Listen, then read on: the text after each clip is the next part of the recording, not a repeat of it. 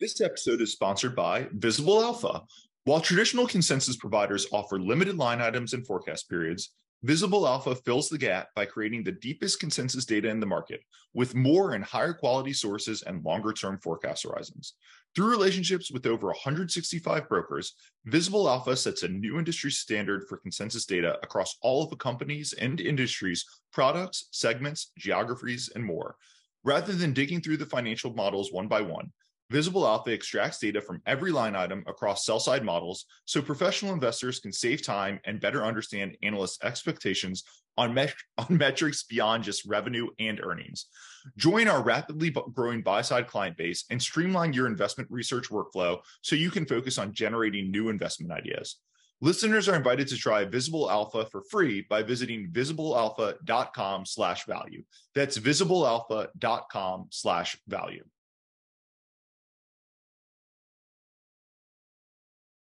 Hello and welcome to the Yet Another Value podcast. I'm your host, Andrew Walker. If you like this podcast, it would mean a lot if you could rate, follow, subscribe, review it wherever you're watching or listening to it. With me today, I'm excited to have my friend Avi Fisher. Avi is the portfolio manager and, as he told me, the chief curiosity officer at Longcast Advisors. Avi, how's it going?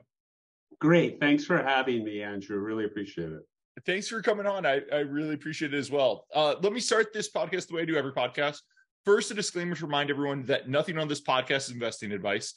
That's always true, but Avi really specializes in small caps and nano caps. And the company we're going to talk about here is about a 250 million market cap. So everyone should just remember that's particularly true today because microcaps come with a little bit of extra risk. So please do your own work, consult a financial advisor. This isn't investing or financial advice. And then the second way I start every podcast is with a pitch for you, my guest.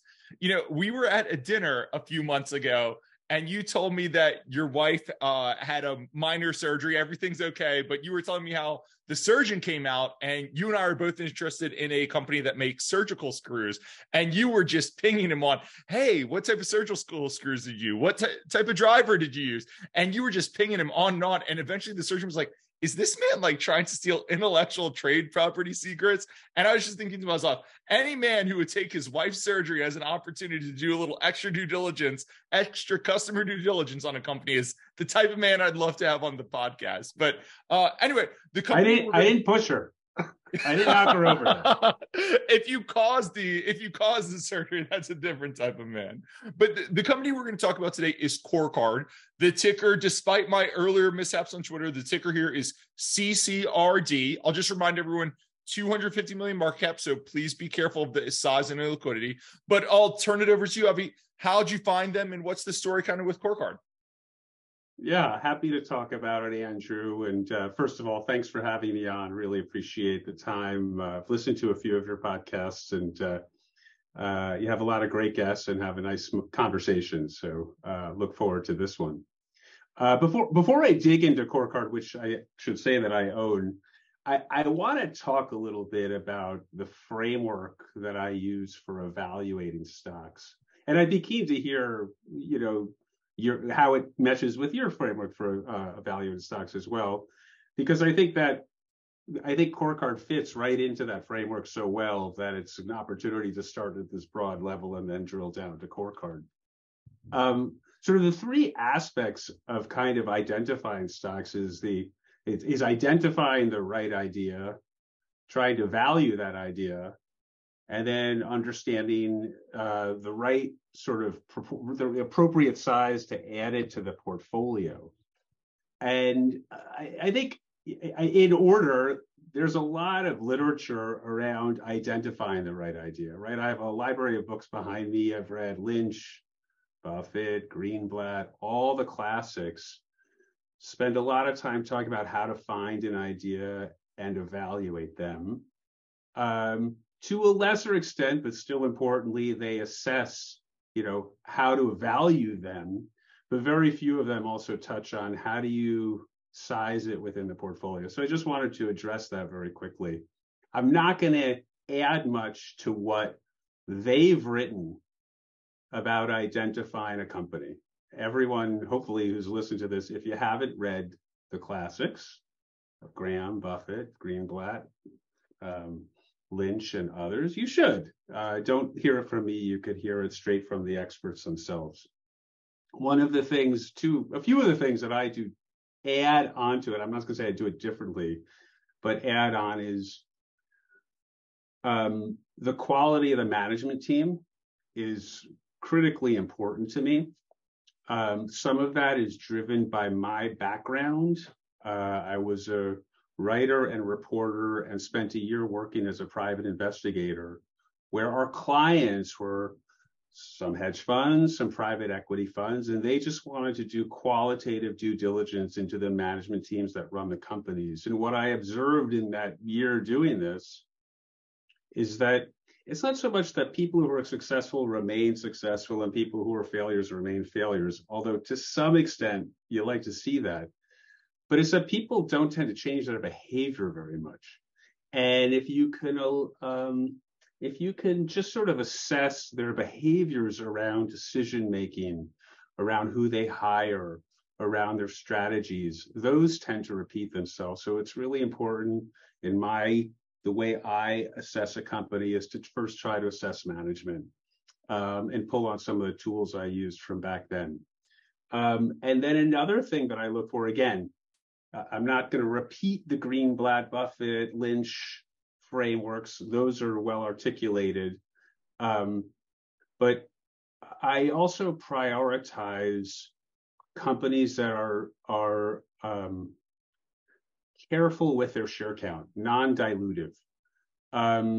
Buffett has talked about, in a wry terms, how the cost of dilution for a successful company down the road is like the compounded cost of it. And I want my managers to understand that. If they're believe in themselves and believe 5, 10, 20 years down the road, this is going to be worth a whole lot more than diluting the stock today unnecessarily, or if there are other alternatives to financing, is that cost today. And I really like to look for companies that are really careful with their share count.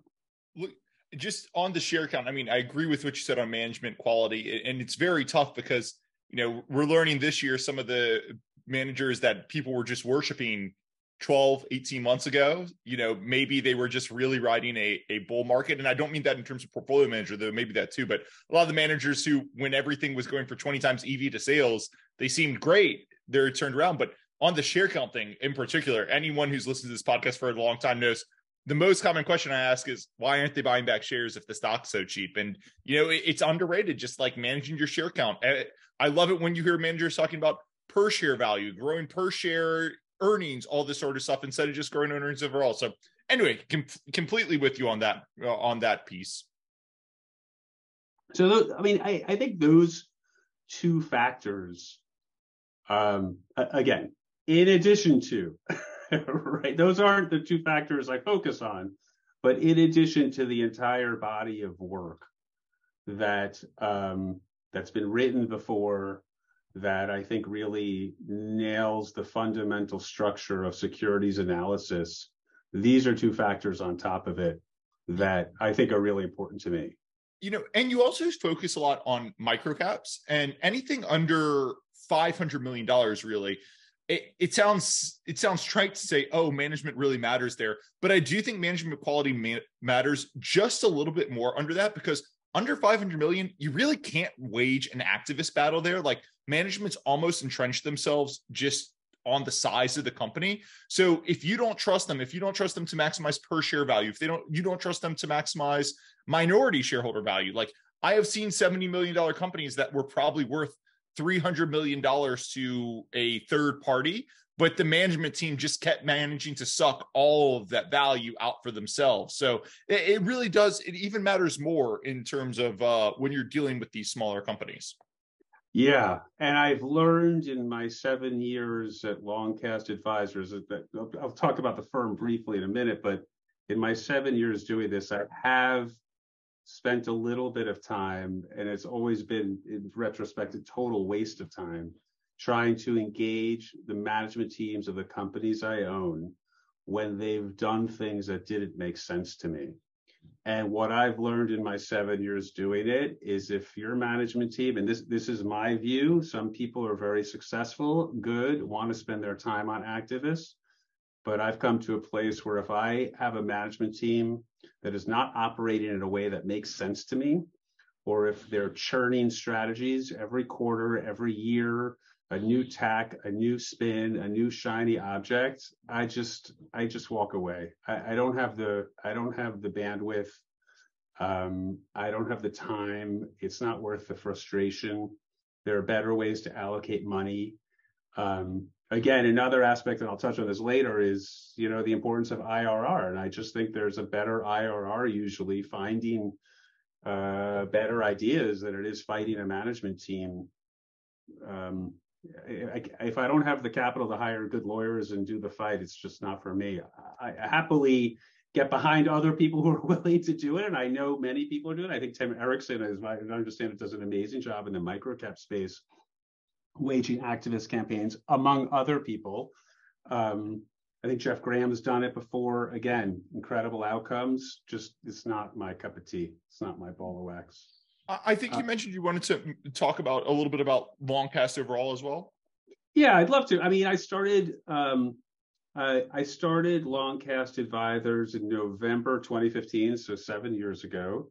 I'd spent about a dozen years on the sell side. I mean, after working as a reporter, after working as a writer, fell in love with investing. There's funny story, but it's a little too long, so I won't share it right now. Remind me to tell it to you some other time. But wanted to transition to investing, and a lot of people said get an MBA and call me, and it's like I wanted to take an incremental approach to it. I always do with most things in my life, and I just started to take steps in my career to transition there. That included working as a private investigator, then working in PE, doing it in-house. And then I got a job at Credit Suisse on the sell side, 99, and 2 years there, 2 years in business school, and then 8 or 9 years at Bank of Montreal, covering industrial products and industrial services type stuff. And then spent a little time figuring out what to do next, wanted to work on the buy side. And I met a few people, and I'm really not much of a name dropper. I apologize in advance, but I met this young kid named Josh Tarasoff, who's not just a young kid anymore, but a very successful fund manager. But he was introduced to me through a mutual friend. Him and another person whose name I forget, both of whom had started with 2 million at the time. I think Josh had grown his 2 million to something like 20 million back then. And the other guy, and he said he was really he still is a very kind person. And you don't need experience on the buy side. You trust me, you don't need just start your own. And then I met the other guy, and he'd grown his 2 million to 1 million, and he said, you don't need experience on the buy side. Start your own. It's the best job out there. And it really, I never got there. I ended up getting a job on the buy side. And the first day there is when I realized what everyone had been saying to me all along, that until you're managing a portfolio yourself, you can't really understand the pressures of doing it. My first day at that place, I got a peek behind the scenes, and I saw a portfolio that wasn't wholly matching what the presentation and marketing material was. And it just sort of, the light went on in my head. It was just like, I'll never understand what pressure this person faced to lead to a portfolio that looks like this until I'm managing outside money. And otherwise, I'm just an analyst on the other side of the desk, and whether I'm on the buy side or sell side, it's really not that different. So I realized this was the way to move my career forward. 7 years in, still running your own business in whatever field, it's incredible experience, lots to learn. Every day it satisfies a need, curiosity, especially on the investing side, but it's a challenge. Really hones the experience of business and life. But again, it's not just investing. I mean, there's great investors who, aren't managing large pools of money. There are people managing large pools of money who are great investors. I'm at the point where I think I figured out to some degree, improved a way that portfolio management works for me. And I'll get back to that in a second. And just trying to figure out on the business side how to grow it and scale it. It's a lovely business and a lovely experience, but from a business perspective, it needs scale to work.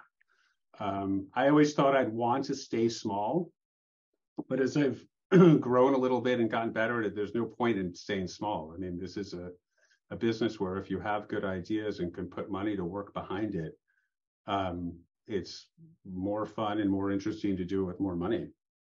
That is certainly true. Are you ready to turn to CoreCard, or did you want to talk about anything else? No, so I talked about identifying the right company.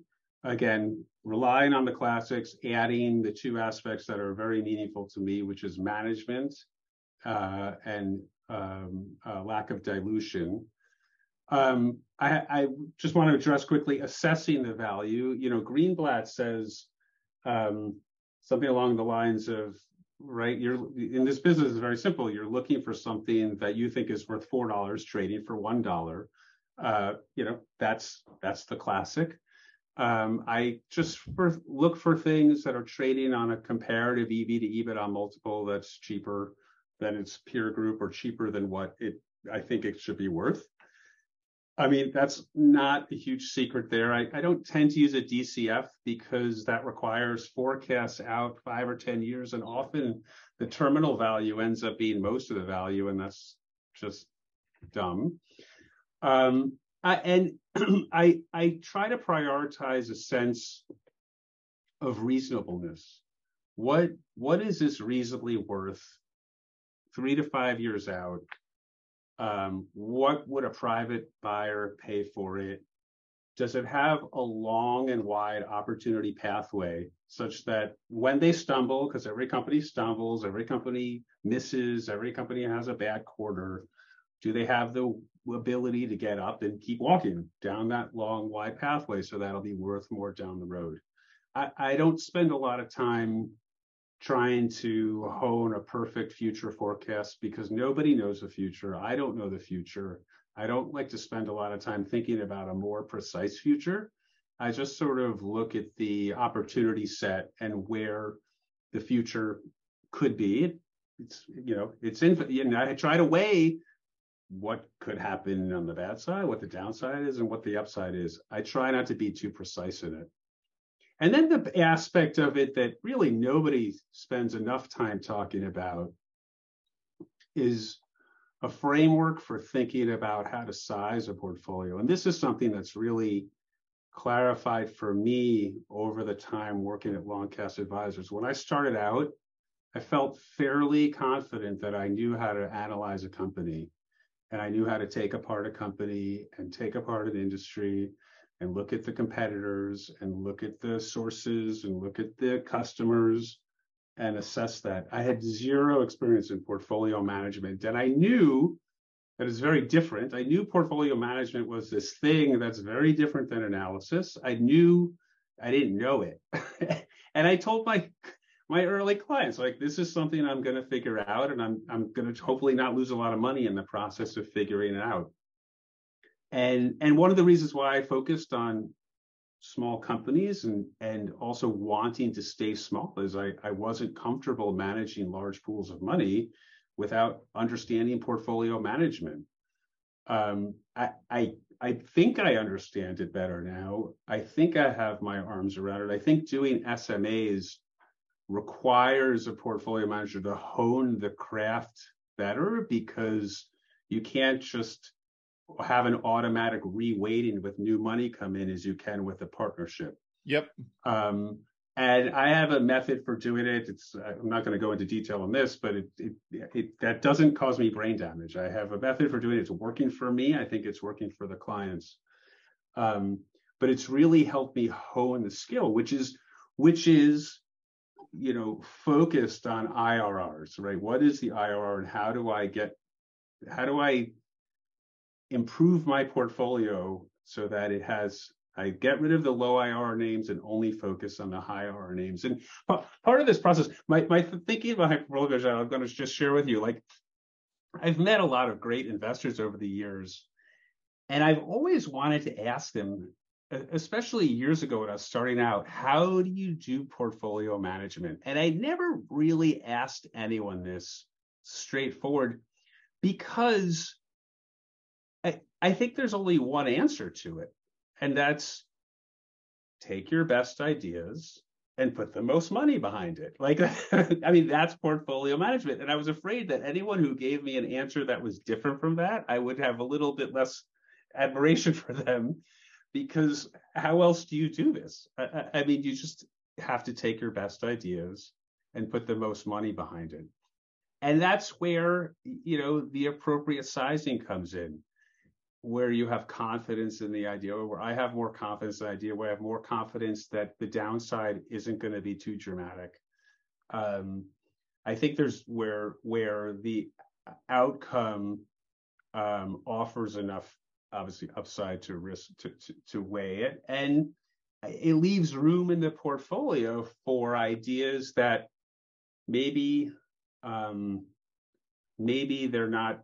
There isn't as much certainty behind it. Maybe there's not much visibility behind it, but there's room for smaller positions in the portfolio for ideas that over time, as the companies evolve and develop, you can add more to it. On portfolio management, again, you have to be just as much comfortable buying on the way up as you are buying on the way down if it's a company you like and the valuation still offers that upside. And again, one of the other things I've learned is that if there's a company I like, in the rare instance, I'm happy to scale into a position slowly. There's nothing worse than going large into a stock that might prove to be illiquid and be wrong. I mean, that's just a terrible situation to be in. So watching stocks unfold over time, as a small owner of it, with the expectation I'd like to be a larger owner, but if I see things that are surprising, if management keeps changing their strategies, I want to be able to get out. And this is actually a good segue, because Sam Rabatsky, may he rest in peace, who was on these early CoreCard conference calls, turned me onto this idea that if you like an idea, buy a few shares of it. It's more fun to follow if you own a few shares. Sam was on these early conference calls for CoreCard and on a number of smaller companies. He was an older guy from Queens who was a personal investor, and he's a phenomenal investor. Phenomenal investor you've never heard of. Back during COVID, he kept telling me to buy Goldfields. I think the ticker is GV, which I wish I'd listened to him. I kept saying I didn't want Florida real estate, but gosh, was I wrong about that.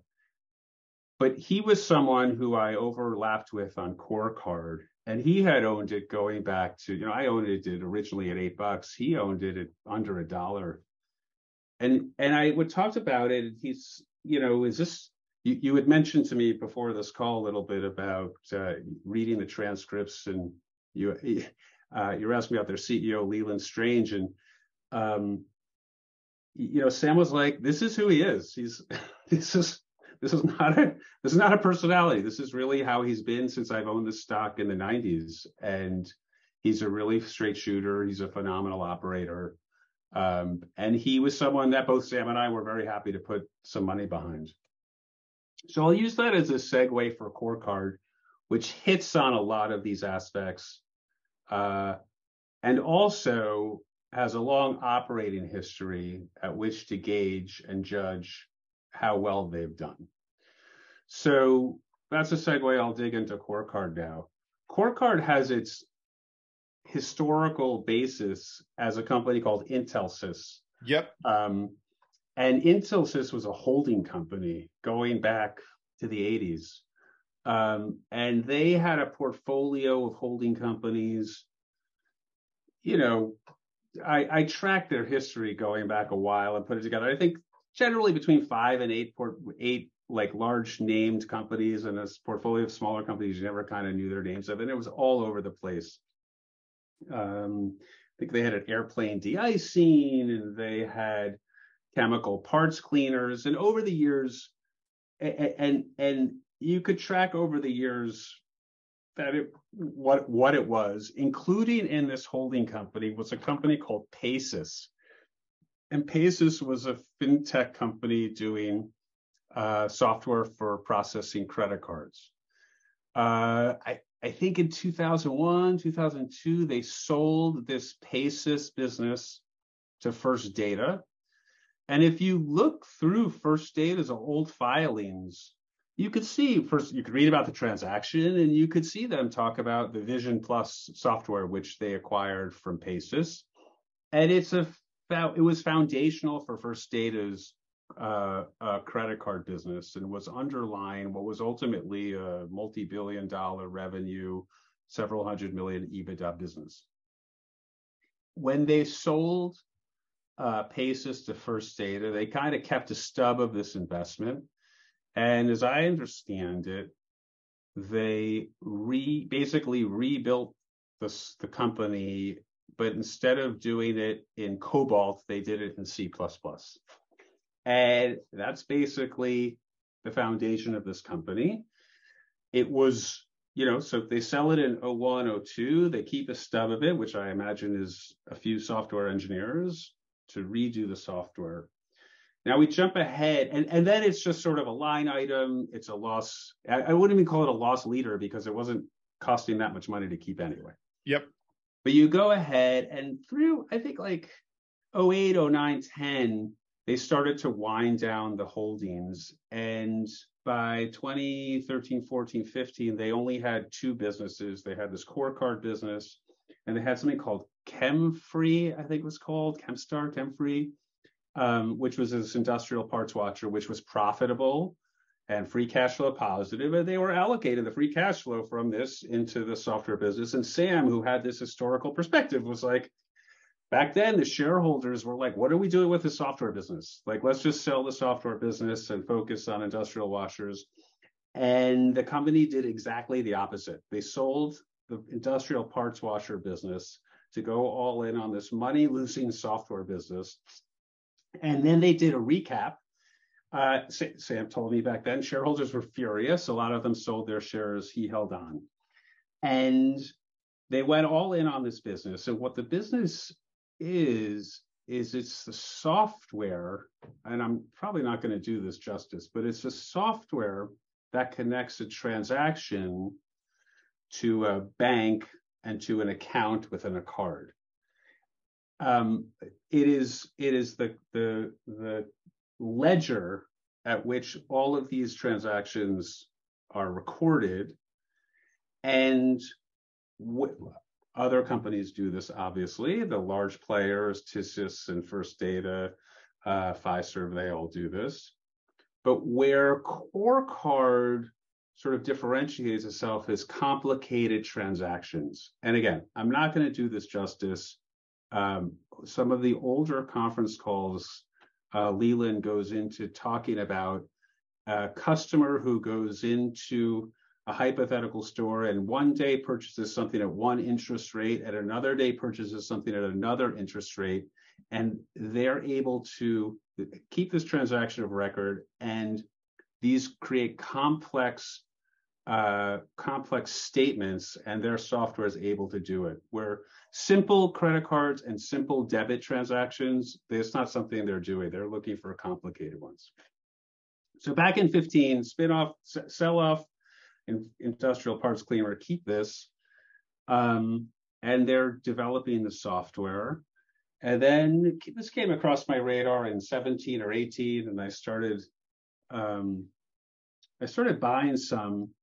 And I went to and then the scuttlebutt is that Apple Card is likely to buy a license from them. The CEO starts to make allusions to the possibility of a large license deal. Now, they had said they wanted to get out of license business and they only want to do processing. And then A large company came along and wanted to do it. And that was this sort of expectation. It turns out that was the Apple Card through Goldman Sachs. And the reason Apple was willing to use this company to do its licensing for software is because they had a modern software system that was customizable and quick. They're not the only ones who can do this. The larger players can. It just takes more time. They're more bureaucratic. And CoreCard, the way they do their business, I mean, they spend nothing on sales and marketing. Again, I encourage you to read their older transcripts. They're laughably funny, and he's got a terrific sense of humor. But he talks about, like, look, we're only able to take one or two customers, large customers a year. We don't want to get out over our skis trying to do it. They're focused on growing profitably and free cash flow positive. And they don't want to promise something they can't deliver. So the Apple Card provided this huge halo effect over them, in addition to driving profitability and free cash flow. But where they really want to be is on the processing side. So as we take apart the company, I'll differentiate some aspects of this a little bit, but I'm still just sort of giving you the broad outlines of the history, which is the software company. They have a license for Apple Card, but some of the other customers they had in the past, Wirecard, as you mentioned earlier, was a customer of theirs. Obviously, Wirecard was also a fraud and was very aggressive in some of their business. WEX, WEX, I think is a ticker, was an early customer of theirs. They started out as a gasoline cards for the trucking industry. Yep. Where else? I'm spacing on some of the other names that were customers of theirs. Apple provided this halo effect when Goldman purchased, I think it was a General Motors card from Barclays. They transitioned from TSYS to CoreCard. So, and now as a result of both the Apple Card and the General Motors card, it appears on their financial statements that Goldman is 80% of their revenues. Yep. These are licensed customers, and a license, as I'm sure you're aware, is essentially a sale of it in which the customer now owns the software, can do with it whatever they want, can host it on their own platform. There's a one-time payment for the sale, and then recurring payments every time the number of monthly accounts reaches a new threshold. Okay, I'm going to take a pause here and just think about monthly accounts for a minute. At my first shareholder meeting at CoreCard, it was before the Apple Card was launched, and there were more shareholders at the meeting. The question posed, the hypothetical question, because nobody knew the answer at the time, posed to the shareholders at the meeting was, how many average monthly accounts, active monthly accounts, would Apple have in the first year? And I'm going to pose that to you, Andrew. What do you think? How many active monthly accounts do you think they even have now on their Apple Card? I do not know that, but having read all of the calls in the past 24 hours, all the past 4 calls in the past 24 hours, I do know how quickly it turns out they grow. But I don't, first year, 25 million. So like people were right. I think I wrote down 50 million. Some people wrote down 25 million. And then after the meeting, the CFO emailed everybody some publicly available credit card data showing that at the time, American Express had about 15 million active monthly accounts. What is that company? What's in your wallet? Capital One. Capital One. Capital One was the largest credit card issuer, and they only had like 30 million active monthly accounts. That makes sense. Really, now that you say it, saying 25 million does, I mean, there's 360 million American citizens, probably 80 million of them are children. Yeah, it does make sense that you could, yeah. Right. It was much lower. It was much lower than everybody thought. And it reset everyone's baseline expectation, which is like, if they could get to 2 million active monthly users in a year, 1 or 2, like that's huge.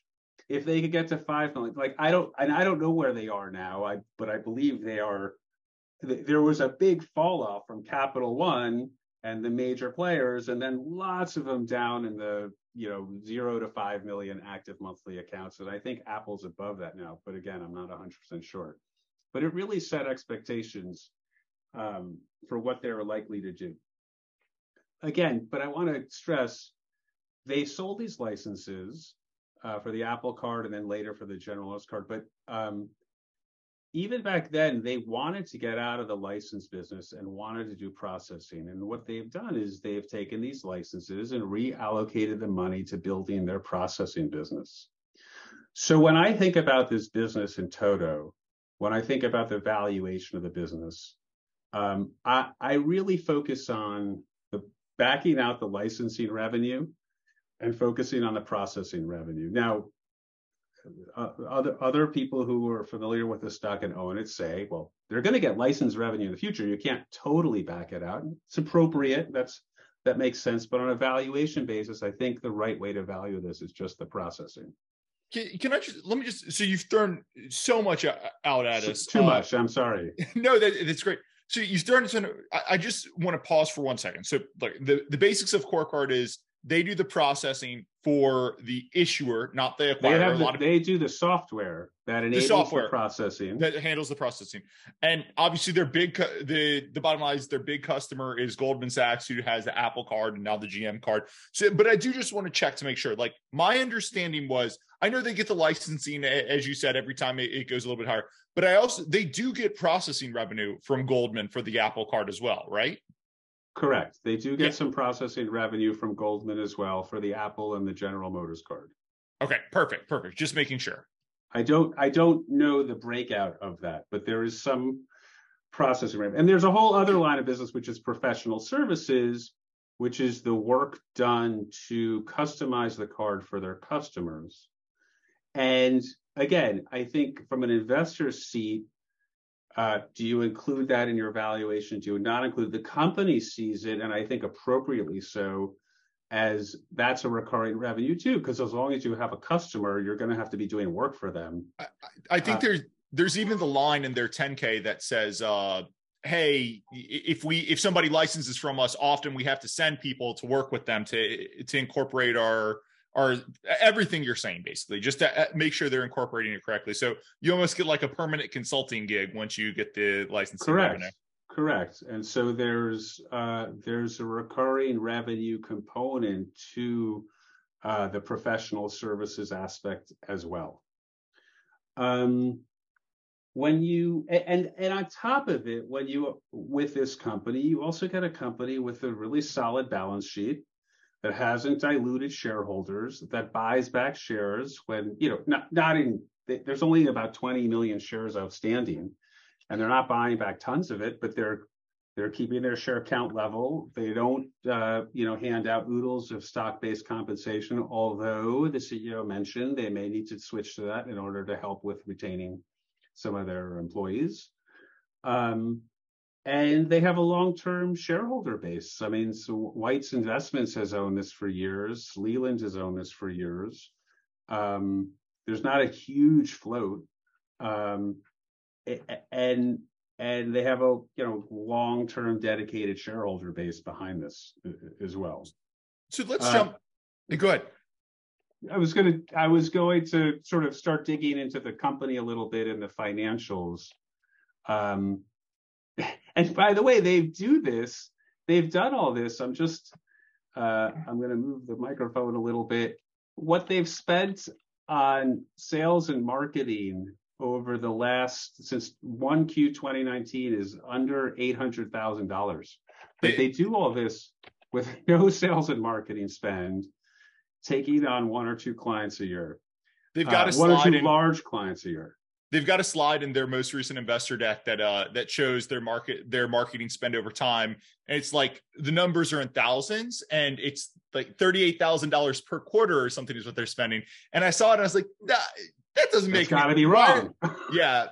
Well, I want you to dive in, but I do just want to jump in, as they said, I believe on the Q1 call after the news broke. I do just want to jump into the elephant in the room, right? Like 75 to 80% of the revenue is coming from Goldman. And of that revenue, the vast majority of it is coming from the Apple Pay card, right? And there was, I think in the Q1 card. It's not the Apple Pay card. I think it's just the Apple card. The Apple card, yeah. I think I just say because they use that. Yeah, the Apple card. But they're two different things. Like Apple Pay, I think, is more of a debit card, and the Apple card is a credit card. So when I use Apple Pay encompasses lots of yes, things. Apple Pay encompasses everything. So what they're getting is from the Apple card. You're 100% right. But so there is, on the Q1 call, they refer to it as the Bloomberg article, right? And it's a Bloomberg article that says Apple is exploring, they have a project, I can't remember the project name off the top of my head.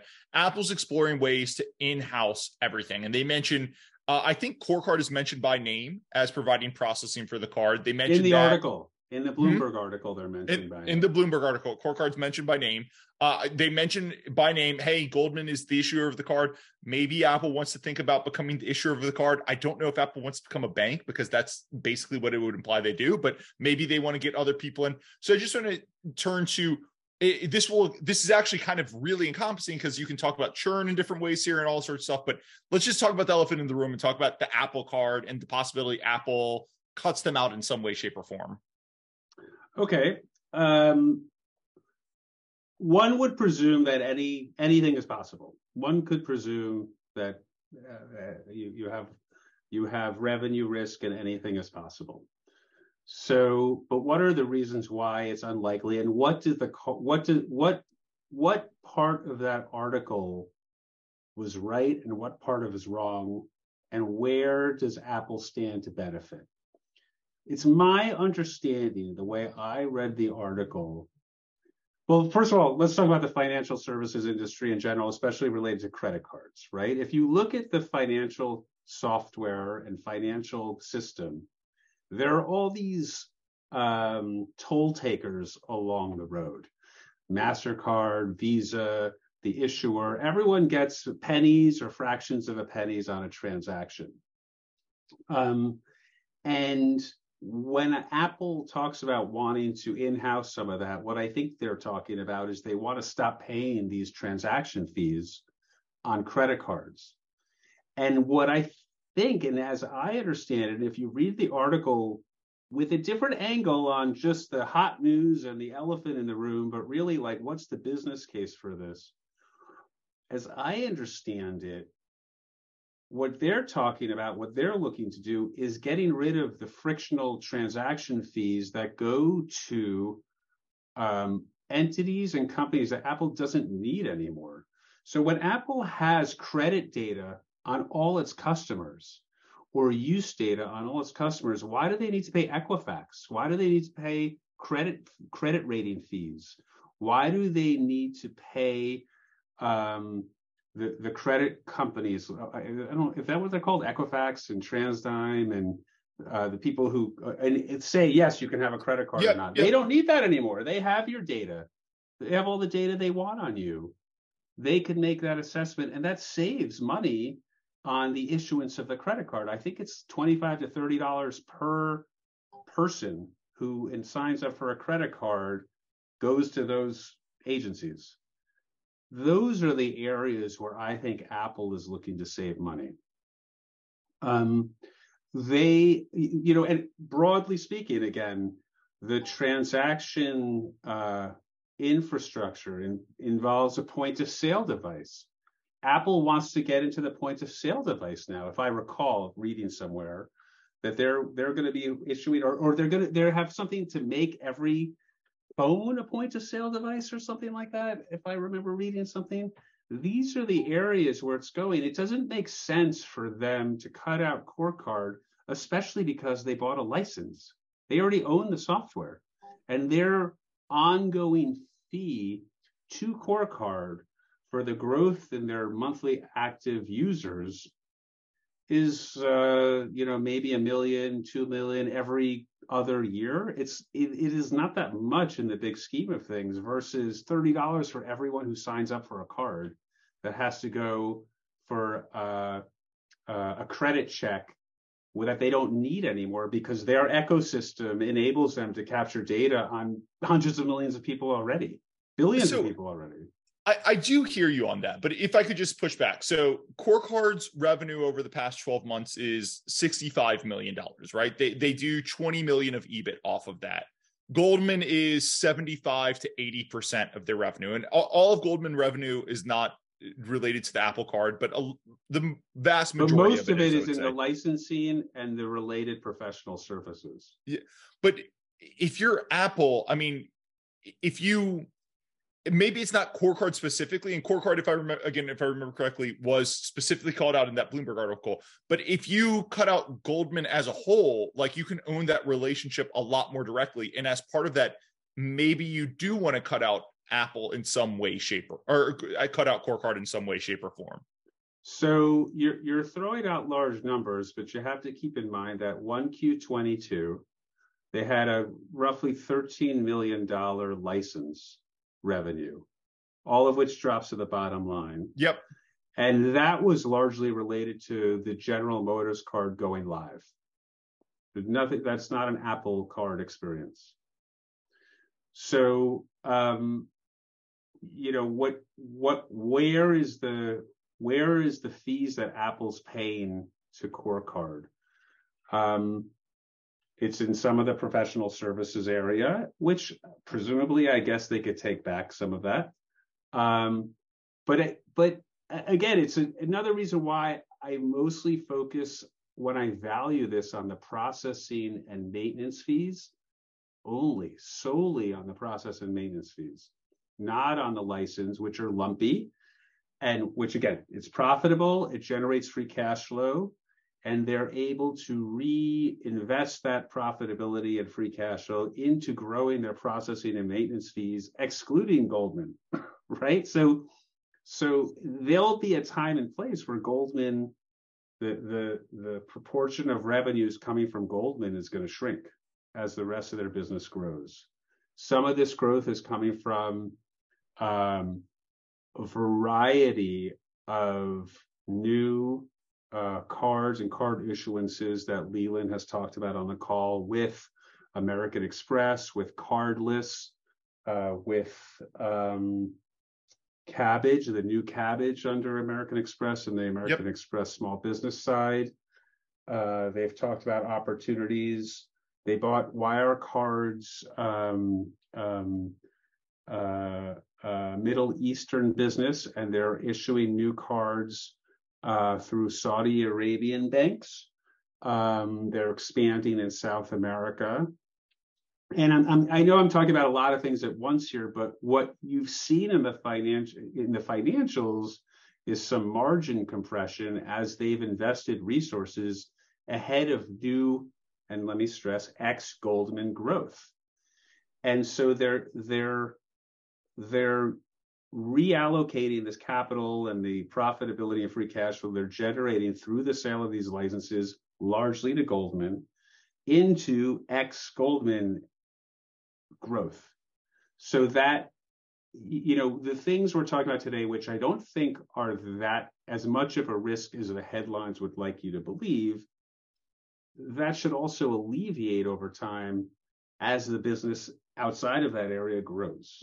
Does that no, it makes total sense. It's just, and again, like you followed this company for 5 years or longer. I followed this company. I mean, I think I heard you mention them a month or so ago. I done 48 hours research on you, but the two things that worry me here are just the Apple concentration. You see that, and the Apple concentration, and including the Bloomberg article. Yep.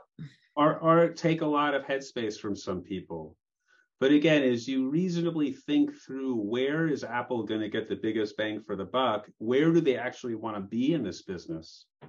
I think it speaks to getting rid of the pennies they have to spend needlessly. Do they want to build if they did want to build a better transaction process software, why wouldn't they just buy CoreCard? I mean, right, to me, that's it just doesn't make a lot of sense for me from a business case. I was going to ask two other questions before there, but I guess I'll just jump that. So if you're a shareholder, the biggest negative is exactly what you said, right? Like Apple leaves, Bill Stern, whatever. the maybe not the biggest positive, but a huge positive is about a month ago, a Wall Street Journal article comes out that says, hey, Goldman, who's obviously 80% of their revenue, is thinking about how do we dive into this business further. And I know for a fact it specifically mentions Goldman has been talking about just buying CoreCard, right? So I just want to ask your thoughts on that. And like for Goldman, that's a really interesting, it's an interesting way to think about Goldman has this buy versus build decision, right? How many software engineers do we need to buy to go and recreate this whole thing ourselves, or buy a competitor and yank CoreCard out in some way, shape, or form? And I think that's interesting to talk about from the acquisition angle, because it also shows CoreCard has said, hey, we've had churn before, but we've never had voluntary churn, right? We've had churn when companies like Wirecard have gone out of business. We've never had a company who's left us for a competitor voluntarily or who's in-house. So I think it's really interesting to think about that with Goldman, thinking about buying them and being, 70 or 80% of their revenue. Yeah, I mean, as a shareholder, as a portfolio manager, the problem I deal with is how do I allocate capital? So as a shareholder, would I like them to sell for a high multiple someday? No. I mean, the difficulty that I face would be reallocating this to an idea that's just as good. I'd like them to remain independent and continue to grow, because I think the growth opportunity is still tremendous. But there is a case for them to sell, and I don't think it's going to happen though until they reach at least 100 million in revenues, which might not be that far down the road to begin with. I want to add, just because I have followed this for a while. I was in 2018, I think. I was at a gathering with a bunch of hedge fund managers, and people were pitching, and I sat through a pitch for a company called Carvana, and people were really eating it up. That's a dangerous name to drop these days. Well, right, and people were eating it up, and I wasn't familiar with a company. I focused on smaller companies, and I looked at it, and I saw that they were burning $3 billion and had burned $3 billion free cash flow over the prior few years, and I get what they were talking about, but I was like, gosh, if people really like Carvana, people are really going to love this, because it's similar dynamic. It's a platform business. As they grow, they generate more customers, more revenues, except they're doing this on their own dime. They're doing it without diluting shareholders. They're doing it in a free cash flow positive way. And it was just like nobody cared. I couldn't understand it. That's kind of the world I inhabit, I guess. Nobody's interested in the stocks I am in. And as an investor, that's not a terrible place to be. But when I think about this company, okay, because you threw out a number. And so let's talk about this on a trailing 12-month basis, right? This company's traded at 8 times at $27. The company's traded 8 times EBITDA, right? Because they have 25 million in trailing EBITDA. I think there's and I tell people it's not as cheap like that. I don't think it's appropriate to look at it that way, because I think it's important to back out the EBITDA associated with the licensing. Mm-hmm. And again, this is a much more conservative way of looking at it. And like I said, other shareholders are like, you can't back out all of it because they're going to get licensing revenue in the future. And the truth is they will, but let's just take a most conservative look at it, which is, for the purpose of investing, why not? Right? You have to be able to hold multiple ideas in your head at the same time. So if you back that out, they're doing about 12 million in trailing EBITDA. So this is traded at 17 times trailing EBITDA X licenses, which I would argue is not an unfair multiple for a company that's growing plus 20, 30% a year top line.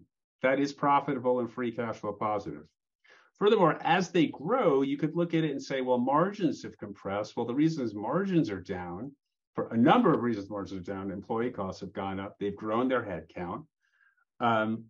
Part of what they're doing is they're growing their headcount ahead of new launches. And what really sort of triggered my excitement was on the last conference call when On the last conference call, the CEO said, next year at this time, we will be in a position to take on 2 large clients at the same time. Yep. And that was really important to me because this year, again, let's just talk big numbers and headline numbers. Total revenue, year to date is $54 million. Let's see, 15 of that is licensed. So that's 15. And again, I don't look at license as a recurring revenue. So next year's 1Q revenues are going to be tremendously down year over year. EBITDA is going to be tremendously down year over year. You're going to look at this print and everyone's going, oh my God, it's not growing anymore. But that includes they have 13 million in license revenue that isn't going to recur. So I've just been fairly cautious about what the next year's first half looks like versus this year's first half. You're going to have a down year. I don't know how the market's going to respond. I think you could say, well, it's going to sell off and maybe there's another buying opportunity. I don't know. But when the CEO said that next year at this time, they'll be in a position to take on 2 whale clients at once, I think it speaks to both why margins are down, because they're building the capacity to take on 2 whale clients next year. And the likelihood is they're going to have them.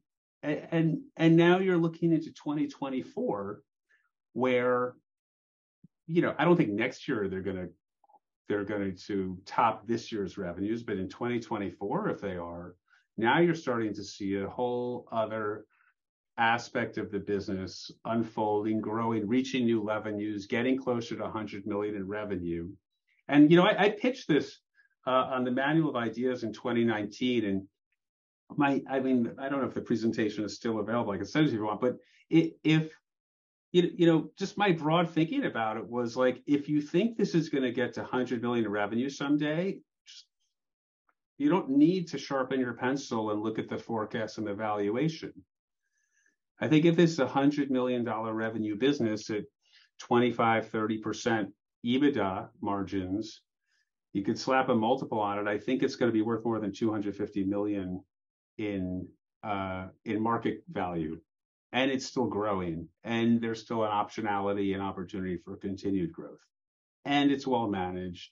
And in my last letter to my investor, maybe it was in the 2Q letter, I wrote about this a little bit substantively.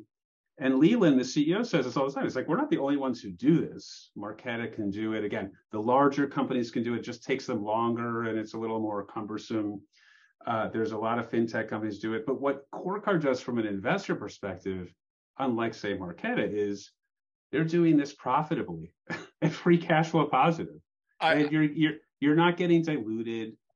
And it gets back to when I was on the sell side, a client called me to talk about a company. And at the time, there was nothing really tremendous happening in the news flow of the company. It was a company called MCore, which is a terrific company, a mechanical and electrical specialty services. And there wasn't anything particular. And it was sort of like, I don't see what's on the horizon. And the portfolio manager says to me, but I could buy this today and I never have to think about it again. And to me, it was like, oh my God, like, of course, the problem you're dealing with is allocating capital. And if this solves the problem for you, you'll get high returns over time, and you don't have to think about it. I mean, that's I like that, and I can tell you I've allocated stuff to worse that I've certainly had to think about. Let me ask a few just lingering questions I've got here. First, they frequently said, and you started talking about it. I mean, you did talk about how I've got Marqeta's last 8K in earnings pulled up over here, so how Marqeta's doing this loss. But CoreCard frequently says, hey, we sell a premium product at a premium price. And they even said, it was either on the Q2 or Q3 call, we know we've got a potential customer who's listening to us, and we're saying, hey, we're just getting open capacity. And they're wondering, why didn't you take us? And the answer to them is, we didn't take you because you asked us to be the low cost provider. You didn't want a premium product. You wanted to, and that's just not us. So I just want to ask you, as an outsider who hasn't followed this for years, what makes their processing for the issuer premium versus, you talked about how Fiserv or whatever has something that be a little clunkier, but what makes them premium? What makes them Apple, who we know loves premium customizable stuff, says, I want to go with them when I'm launching from the ground. I'm starting from first principles. They've got the best thing. I want to license them. Why are these guys the premium product? My understanding is that their software, and I'm not a software engineer, but my understanding is that they're able to handle complicated credit transactions. And I'll try to find exactly the transcript it was, what he talked about, pro bass fishing. That was an example they gave, or that must have been old. I would love to. It was old, and he just talked about this hypothetical customer where you have these complicated transactions that are not straightforward, where you have maybe a single product that has a low interest rate early on and a higher interest rate later on a single product. Maybe they're buying a boat along with a fishing rod. And how their software is able to deal with that. And a lot of other companies have a lot of hard time with that. And that's where why they're able to have a premium product. Why, as Leland has talked in prior calls, he's like, if you want to use us, if you don't know who we are, you're not the right customer for us. And if you know who we are, you know where to find us. And we'll when we're available, we'll be able to work with you. And as he did mention that on the call, he says, if you're one of the customers who's listening to us and saying, well, we have a hole and we're waiting to fill it with a new customer, and you're wondering why it's not you, well, because we want to do complicated transactions. And I think the inference I heard as well on that was, if we can only take on one or two whale customers a year, we want them to be customers that everyone's familiar with. We want them.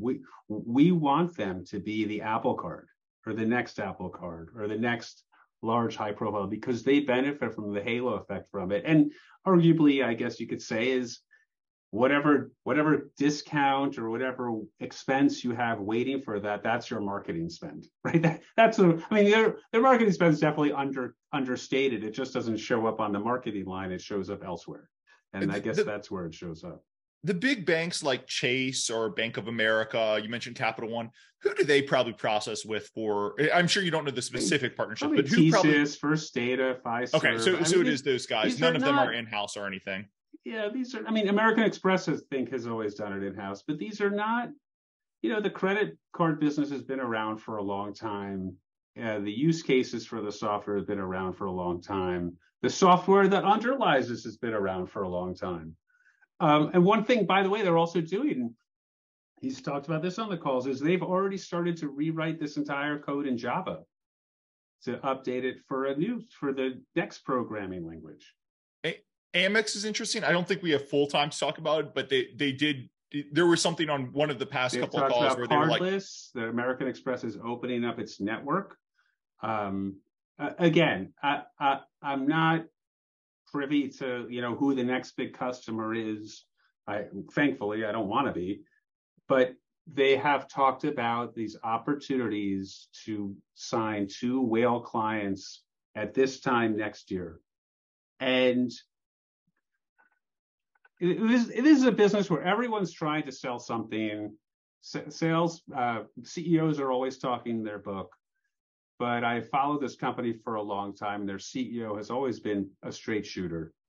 And who knows if they're going to win? Who knows if he doesn't know the future is any better than you or I do. And anything is possible. But if they're in a position to sign 2 whale customers late next year, then 2024 starts to look a lot better than this year. And now you see just how they're able to generate free cash flow and reallocate it to high growth opportunities, and why I think this belongs in every small cap portfolio if you could own the shares for it. That's how I meant to start the thing out. You said, I just love the pitch you used the last time I heard you talk about it, whereas this is a company that belongs in every small cap portfolio, whether it's a growth portfolio or a value portfolio. One last thing, you mentioned the CEO, and I told you before the call, I really enjoyed hearing him. I do think he's a straight shooter. You know, in Q2, he said, hey, look, we had some Wirecard revenue in 2021. We obviously lost it because Wirecard was a house of cards. So you guys can back that out of your growth models if you want. But the fact is we lost it. So we don't back that out. But I do just want to mention, because I also think it speaks to this, share repurchases, right? So the stock is down a decent bit over the past year, partly due to Apple rumors, partly due to everything growth is down. But I want to talk about share repurchase and how the company approaches that, because I think it's really interesting as well. I wish I could tell you some scientific method that they talk about share repurchases. My understanding is when the CEO thinks the stock is cheap, they buy back shares. Yeah, that is exactly it. But, you know, I think it's refreshing and I think it's nice. I can't remember what call it was, but he said, look, when we're going to buy back shares, like we are long-term conservative shareholders, when we see value and when we see value in the shares, we're going to try to buy back the shares at that time frame. And, you know, recently they've been buying back shares at a decently nice clip. So, you know, if you're a long-term shareholder and you see this straight shooter CEO who's coming on saying, we're going to buy shares when we think there's long-term value there, that we don't know the future 100%, but when we think there's good risk reward, we'll do it. It's nice to see them buying back shares right now. Andrew, is when I was doing my due diligence on this company, back when I was really digging in and earlier on, you know, Parker Pettit from MiMedx used to be on the board. And there was a short report. I think Spruce Capital wrote an idiotic short report on this, and you know, rehashing on CoreCard. I didn't realize that on CoreCard. Yeah, it was wonderful. It was wonderful because there was nothing new in it at the time. You love it when a short report comes out and there's nothing new in it. It's all known information, because that means they couldn't find anything, and great. It really further validates the thesis. But I spoke to a former high-level executive at the company to just better understand what was going on there, right? This is a small company. We had this very funny conversation. And this person, first of all, she's like, it's not a fraud. This company's not a fraud. And Parker's on the board because he has a long-term relationship through Georgia Tech, but she said, this executive said something very funny. They said, adored Leland, but gosh, he would say things like, solve no problem before it's time. That was his, and there were things would pop up, and he used to solve no problem before it's time. And this person was like, it included like, we had a bad coffee maker and I wanted to replace the coffee maker. And he would say, it's not broken yet. And this person said, you know, I think that's his thinking behind why Parker Pettit's on the board. His term is going to be up in a year. He's probably going to wait a year before his term is up to deal with it, because he doesn't want to create this issue. And I've talked about before with Leland, and it really is his MO. Look, this isn't his first rodeo. He's been doing this a long time. And I'm pretty sure that optics don't matter to him as much as just operating a business that is profitable and free cash flow positive and growing and able to satisfy the customer and able to satisfy the employees and able to satisfy shareholder. And when you have an opportunity like that to own shares in a company managed, that's not just looking at one aspect of it, but the whole list, the whole part of the company, its customer chain, its employee chain, its shareholders, you know, I don't see why you wouldn't want to own that. This is a small thing, but one thing that jumped out to me when I was reading it is the earnings calls. The CFO comes on first and goes pretty quickly through the numbers and what's happening in the call. And then Leland comes on and quickly says, hey, here's the big thing kind of I'm thinking about from Atlanta, where I think he's based, but here's the big thing I'm thinking of. And then they go to questions. But like, I don't know any other company where the CFO is the first to speak every time, right? Like normally the CEO, he's the chairman, he's the president. Normally he comes on and says first, and hey, maybe I'm just having the wool pulled over my eyes or something, but it does seem to me, it seems like somebody who doesn't have an ego, just letting the CFO go first. And that is the smallest thing I've ever seen. But when you said it, and I'm really tickled by the CEO just having read the past 4 or 5 calls. I will say that.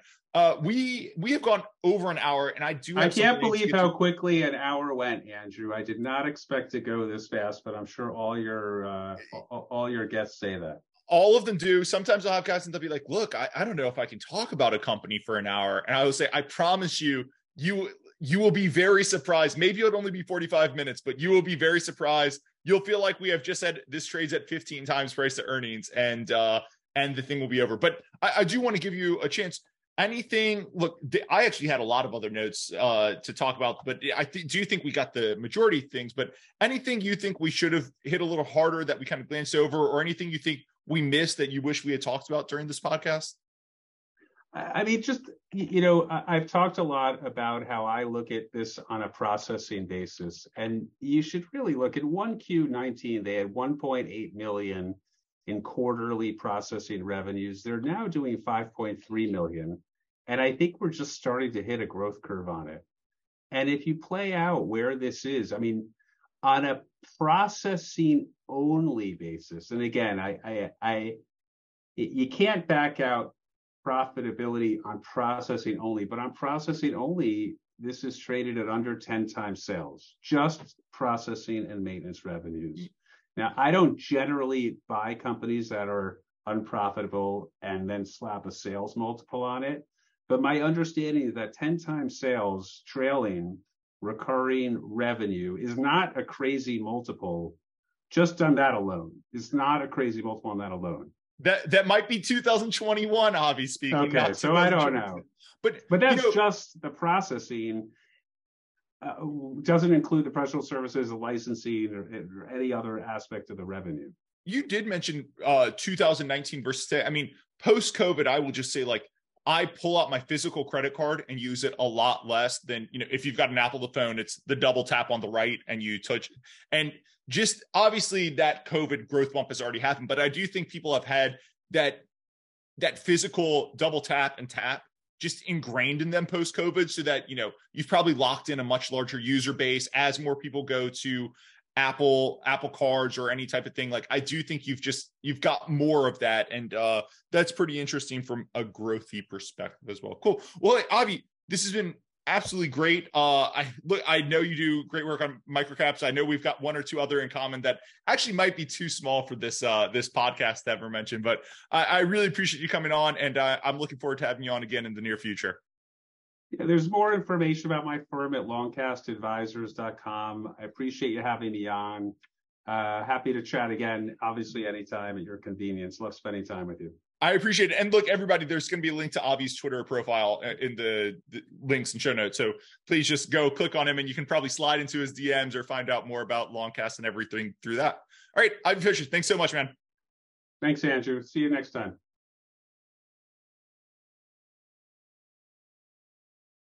A quick disclaimer: nothing on this podcast should be considered investment advice. Guests or the hosts may have positions in any of the stocks mentioned during this podcast. Please do your own work and consult a financial advisor. Thanks.